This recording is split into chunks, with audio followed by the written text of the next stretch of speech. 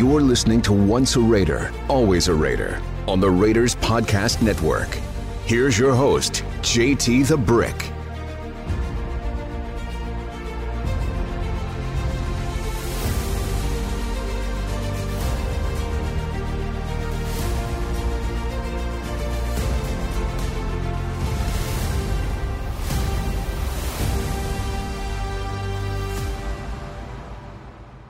Hey everyone, JT here, and thank you for joining us for another episode of Once a Raider, Always a Raider. Today on episode 4 of the show, we are thrilled to welcome in the man himself, the subject of our first 3 episodes, the Hall of Famer, Tom Flores. During our all-encompassing conversation, we cover a variety of topics with Coach Flores, ranging from his experience in Canton, his journey to finally being enshrined in the Hall of Fame, the unyielding support he received from Raider Nation, and his relationship with the Davis family. This is a conversation that has been years in the making, and we're very pleased for you to listen to it now. Once a Raider, always a Raider, episode number 4. In this episode, we get to talk to the man of the hour, the man of the month, the man of the year, Tom Flores. Coach, thanks for doing this. Oh, my pleasure. Thank you. I'm so excited to talk to you about Canton, the whole experience behind the Hall of Fame. But I wanted to start off with asking you, when did you first hear of the Hall of Fame as a young player? When was the first time you remember hearing Hall of Fame talk as a player, and there was even a Hall of Fame? You know, that's a good question because I'm trying to think back. I'm trying to think about that, and probably not till I was in the pros. Right. Because it wasn't a big thing. They didn't make it a big thing, and plus they didn't have TV. Let me put it this way: TV didn't cover sports like they do now. Now every little thing, and now it's become a big thing. But the Hall of Fame was just didn't start till the early '60s. Right. Yeah. So I was already in the pros. So when you were a young player playing quarterback, when we look at the history of your career and we go back to the AFL. What do you think was the biggest moment for you to stay in the league, the biggest make or break moment, and the biggest moment that propelled you to be a confident player and turn out to be a very good player? Well, I think my passion, my love for the game. I was a quarterback. I was supposed to be the leader, so I enjoyed that part of it. And I had always been kind of the leader of the pack in a quiet way. Growing up, even when we played on the streets, I never said a lot, I never yelled a lot, but I was able to direct. What was your happiest moment in a game? The most memorable moment you had in your career as a quarterback? As a quarterback, probably as a one of them was against Houston back in the early '60s. In the old AFL, when I played against Atlanta, George was the quarterback, and I threw 6 touchdowns, he threw 5, and we won 52-49. What a game. It was a wild game. The field goal kicker, Mike Mercer, came in and kicked the field goal. He was the hero. That was the most prolific game of my career. One of the happiest days was when I was a backup quarterback with the Chiefs, and we won the Super Bowl, Super Bowl IV. There's nothing like that when you win a Super Bowl. So when you were getting close to retirement or thinking about retiring, were you always thinking about the next transition to be a coach? Was that what you were going to do next? No, I wasn't. I really wasn't because, I didn't plan on coaching. I didn't prepare for it. I was preparing to be a teacher, a coach at that level, high school, junior college maybe. But not so soon. I wasn't ready to retire, but unfortunately for me, nobody wanted me. So at that point in my life, my career was over, and I didn't anticipate going into the pros that quickly, but I did when I had a chance to go to Buffalo. So the opportunity to coach, what was the first conversation like with Mr. Davis? The earliest conversations with your friends, such as Paul McGuire, people in your life that you said, this is my next chapter, I'm going to go do this? Well, when I was, Al and I always got along pretty well, and when I left the Raiders, he said, when you're done or whatever happens, He said, there'll always be a spot here for you. Well, when I got cut, I called him, and he said, well, I don't have anything right now. I said, well, yeah. He said, I just can't manufacture something. I can't fire somebody just to hire you. So that was, then I got a chance to go to Buffalo, so I took it. It was just a 1-year agreement. And when that agreement was over, I came back to California, and right about that time, there was an opening with the Raiders and the coaching staff. So I called him again, and Al set up an interview with Madden, with John, and I was hired. And then after about 1 year, I said, wow, this is really not what I thought. It was nothing like being a player. Being a player was fun. I mean, you played, exhausted, you practiced, you got exhausted, you went home, relaxed. You never left the job when you were a coach. You went home, and it went home with you. And I said, I don't know if I want to do this the rest of my life. And then I said, well, if I'm going to do this the rest of my life, I don't want to be an assistant the rest of my life. So I prepared myself in that way, so I'm going to learn everything I can. So I did. I listened to everything on both sides of the ball, listened to everything in the meetings and decisions that were being made by the management, et cetera, et cetera. So I've never asked you this. We've chronicled your Hall of Fame career as a coach. How long had you waited for enshrinement into the Hall of Fame? From the first time you thought about being eligible and this started to happen, how long was that wait? Well, when I qualified, I didn't qualify until I was out. As a player, I didn't qualify right away because I wasn't voted in as a player. As a retired coach, you had to wait 25 years. Mm-hmm. That's a long time to wait. Players only have to wait 5 years. And I can see why, because coaches, you don't have to be a young guy to coach you, but you have to have a pretty good long career. So I didn't think about it until I was out of the game about 25, or getting close to 25 years. And some of my peers were going in as a coach, and then all of a sudden I started making the lists of finalists, mm-hmm. but never got the knock on. Well, they didn't have the knock on the door then. That was created later. That was created later. I want to ask you about some of the times you were nominated and didn't get in. Were they all different feelings? Was one more memorable than the other, unfortunate than the other, where there was a high and low time in your life when you were waiting? Yes and no. There were some times that were where I had to see who I was going against and realized that I had no chance. But more or less, I was pretty optimistic that I was going to hopefully get to that final, the final vote. And but I never made the final vote until right at the end there, about 3 years ago. So you get the knock from David Baker and Mark Davis. Walk me through that. I watched that video again today, and I've seen it, and a lot of the Raider fans and a lot of people around the world have seen it. Going back at that time, you heard the knock, you waited. Pick it up from there when you started to make your way to the front door. Well, I was sitting at the computer, and somebody knocked at the door, and Barb went to the door, and then she came back, and she was a little shaken, and she said, "It's for you." I said, "Well, who is it?" "It's for you." And I said, "Oh." So I walked over started walking to the front door, and then I saw David Baker at the entry, and it's pretty hard to miss him.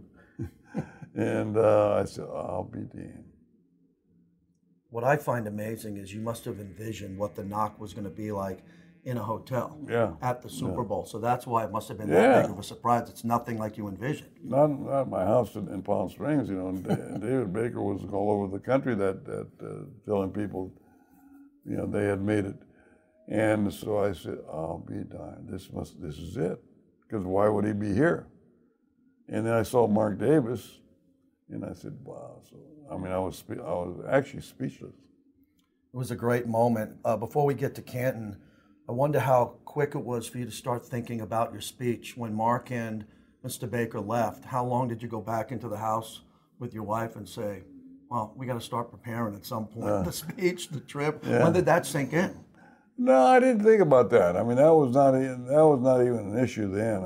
What I started thinking about is, when can I announce this? Because this was on a Sunday, and I couldn't say anything until the following Saturday. This is a Sunday at late afternoon.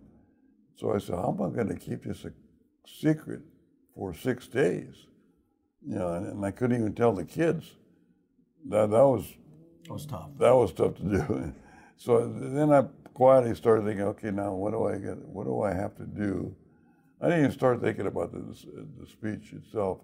I had heard the speeches, so I knew what had to be done and what had to be said. I knew what I wasn't going to do.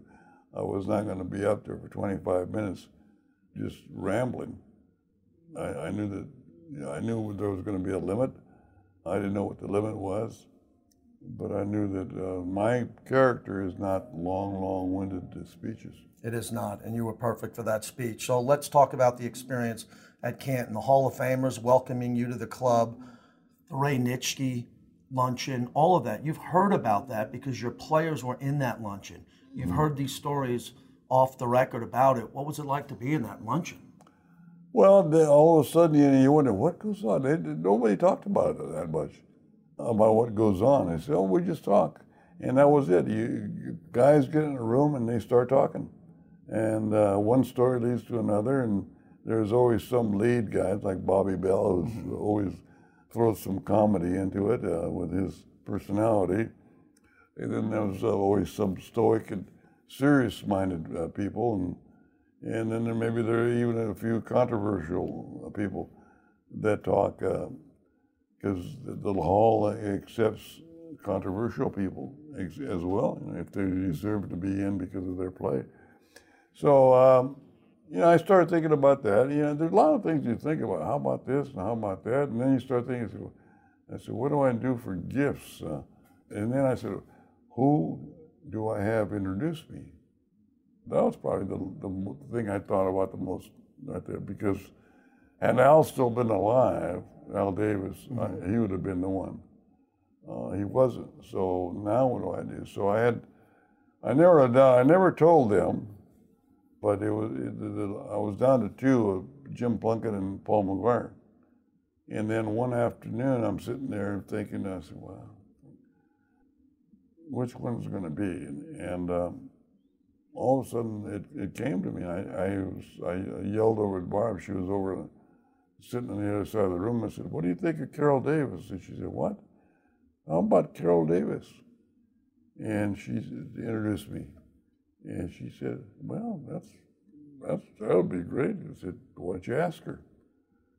So I started talking. I called up Cheryl Nichols, who knows Mrs. Davis very well, and Mark Davis. She said, let me run it by Mark. She thought it was a great idea. And so she ran it by Mark, and he thought it was a great idea. That's an incredible story, because so many fans were thinking, who's Coach Flores going to pick? Is it going to be Jim Plunkett or Paul McGuire? Yeah. And that's a tribute to those two gentlemen who you think so highly of. And then you choose Mrs. Davis, and her speech was fantastic. And I thought being there and sitting out in the crowd, when everybody saw that, it gained everybody's attention so quickly, and everyone understood the magnitude of that decision for you. Yeah, it was. I thought it was one of the highlights of my acceptance. And I didn't see it until that day. I didn't see any preview of it at all. I was really anxious and nervous to see and watch and listen to what she had and how they were going to present it, and they did a marvelous job with it. I said, this would be perfect for her, because she doesn't have to be on the stage. She doesn't have to be there because of her incapacity to move around. But she will be there in her presence, and she did a great job. That is fabulous. Let's go back to the gold jacket ceremony, when you had the opportunity and you put the gold jacket on. What did that sight line look to you? Who were you looking at? When did that really hit you, when you put the jacket on? Whenever anything like that happens on stage and my family's off stage, I always look at them. So I looked down at my kids and my daughter and my boys' sons and my grandsons and granddaughters, and then a few friends down there up front. I couldn't walk down the platform because of my condition right now with the back. So I had to have a different reaction, different version to the gold jacket presentation, but it was still the same. And when the commissioner and Baker, put that jacket on, all of a sudden your body feels like it lights up and starts to glow, and you have a different feeling altogether. So the speech, you go early. You're second, I believe. Mm-hmm. There's 7. Charles is on the back end. Your speech was fantastic when you were done and you sat down and you knew Peyton Manning was coming up. Mm-hmm. And Charles, was there a sense of relief that your speech was over? You did such a great job. Now you can enjoy the ceremony. What was going through your mind? No, it was a sense of relief. Oh man. Yeah, and I tell people, I do not even remember finishing my speech. I think I zoned out so much. I don't remember finishing my speech. I remember looking down at where my family and friends were, and there were a lot of tears going. I said, I'm not going to look down there anymore because I'll start crying. And if I start crying, I'll never get through this speech. So I kind of zoned out, and in zoning out, I don't really even recall the final statement or two that I said. I ad-libbed a little bit on the Sanger bit, and fans from Sanger, when I mentioned Sanger, all this commotion went up and cheering. I said, wow, Sanger people here. I didn't expect that many people from Sanger to be there. Nobody even knows where Sanger is. Now, well, maybe now they do. And how far it is and how long it took you to get in. I thought that was a great line that brought levity to everyone there. As we wrap this up, I wanted to ask you about the unveiling of your bust by Mark Davis there, seeing it for the first time in that football stadium. That had to be something. Yeah, I was anxious to see that. And of course, we weren't allowed to see it. I saw renderings of it. The artist sent them to me on email, stages of it as it was being developed, but never the final. I was pleasantly pleased. I mean, it was they nailed it. I even got the little hump in my nose with all the broken noses I've had. They gave me back some of my hair that I lost and more. Yeah. So the whole thing was just almost surreal. And to think that bus will be there 100 years from now, amongst the very few that have ever played this game. It's a tremendous legacy. We talked about Mr. Davis when we began this, to think that he inducted more Hall of Famers than anyone in the history of the Pro Football Hall of Fame. And you're there with Mark now.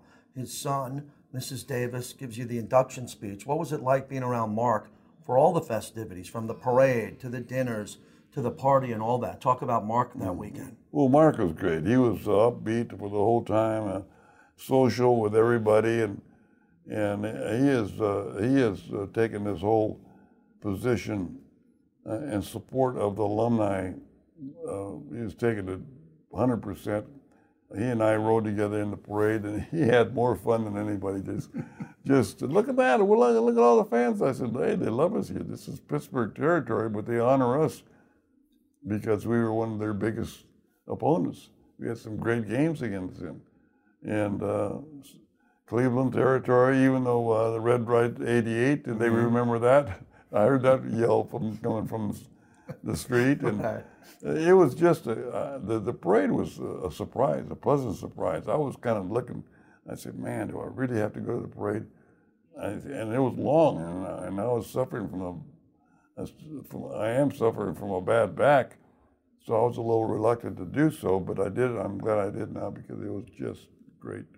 I think the perfect way to end this is the party. It was a high honor of my life for you to let me MC your party. And when we were talking about it with Cheryl Nichols and everyone behind the scenes, we knew how many gold jackets were going to be there, then how many gold jackets would just show up when like Warren Moon walked in, a bunch of other gentlemen. But there were a couple of speeches. We only have a few more moments, but Marcus's speech will stay with me forever because a lot of people in the media don't know Marcus well. Marcus doesn't do a lot with the media.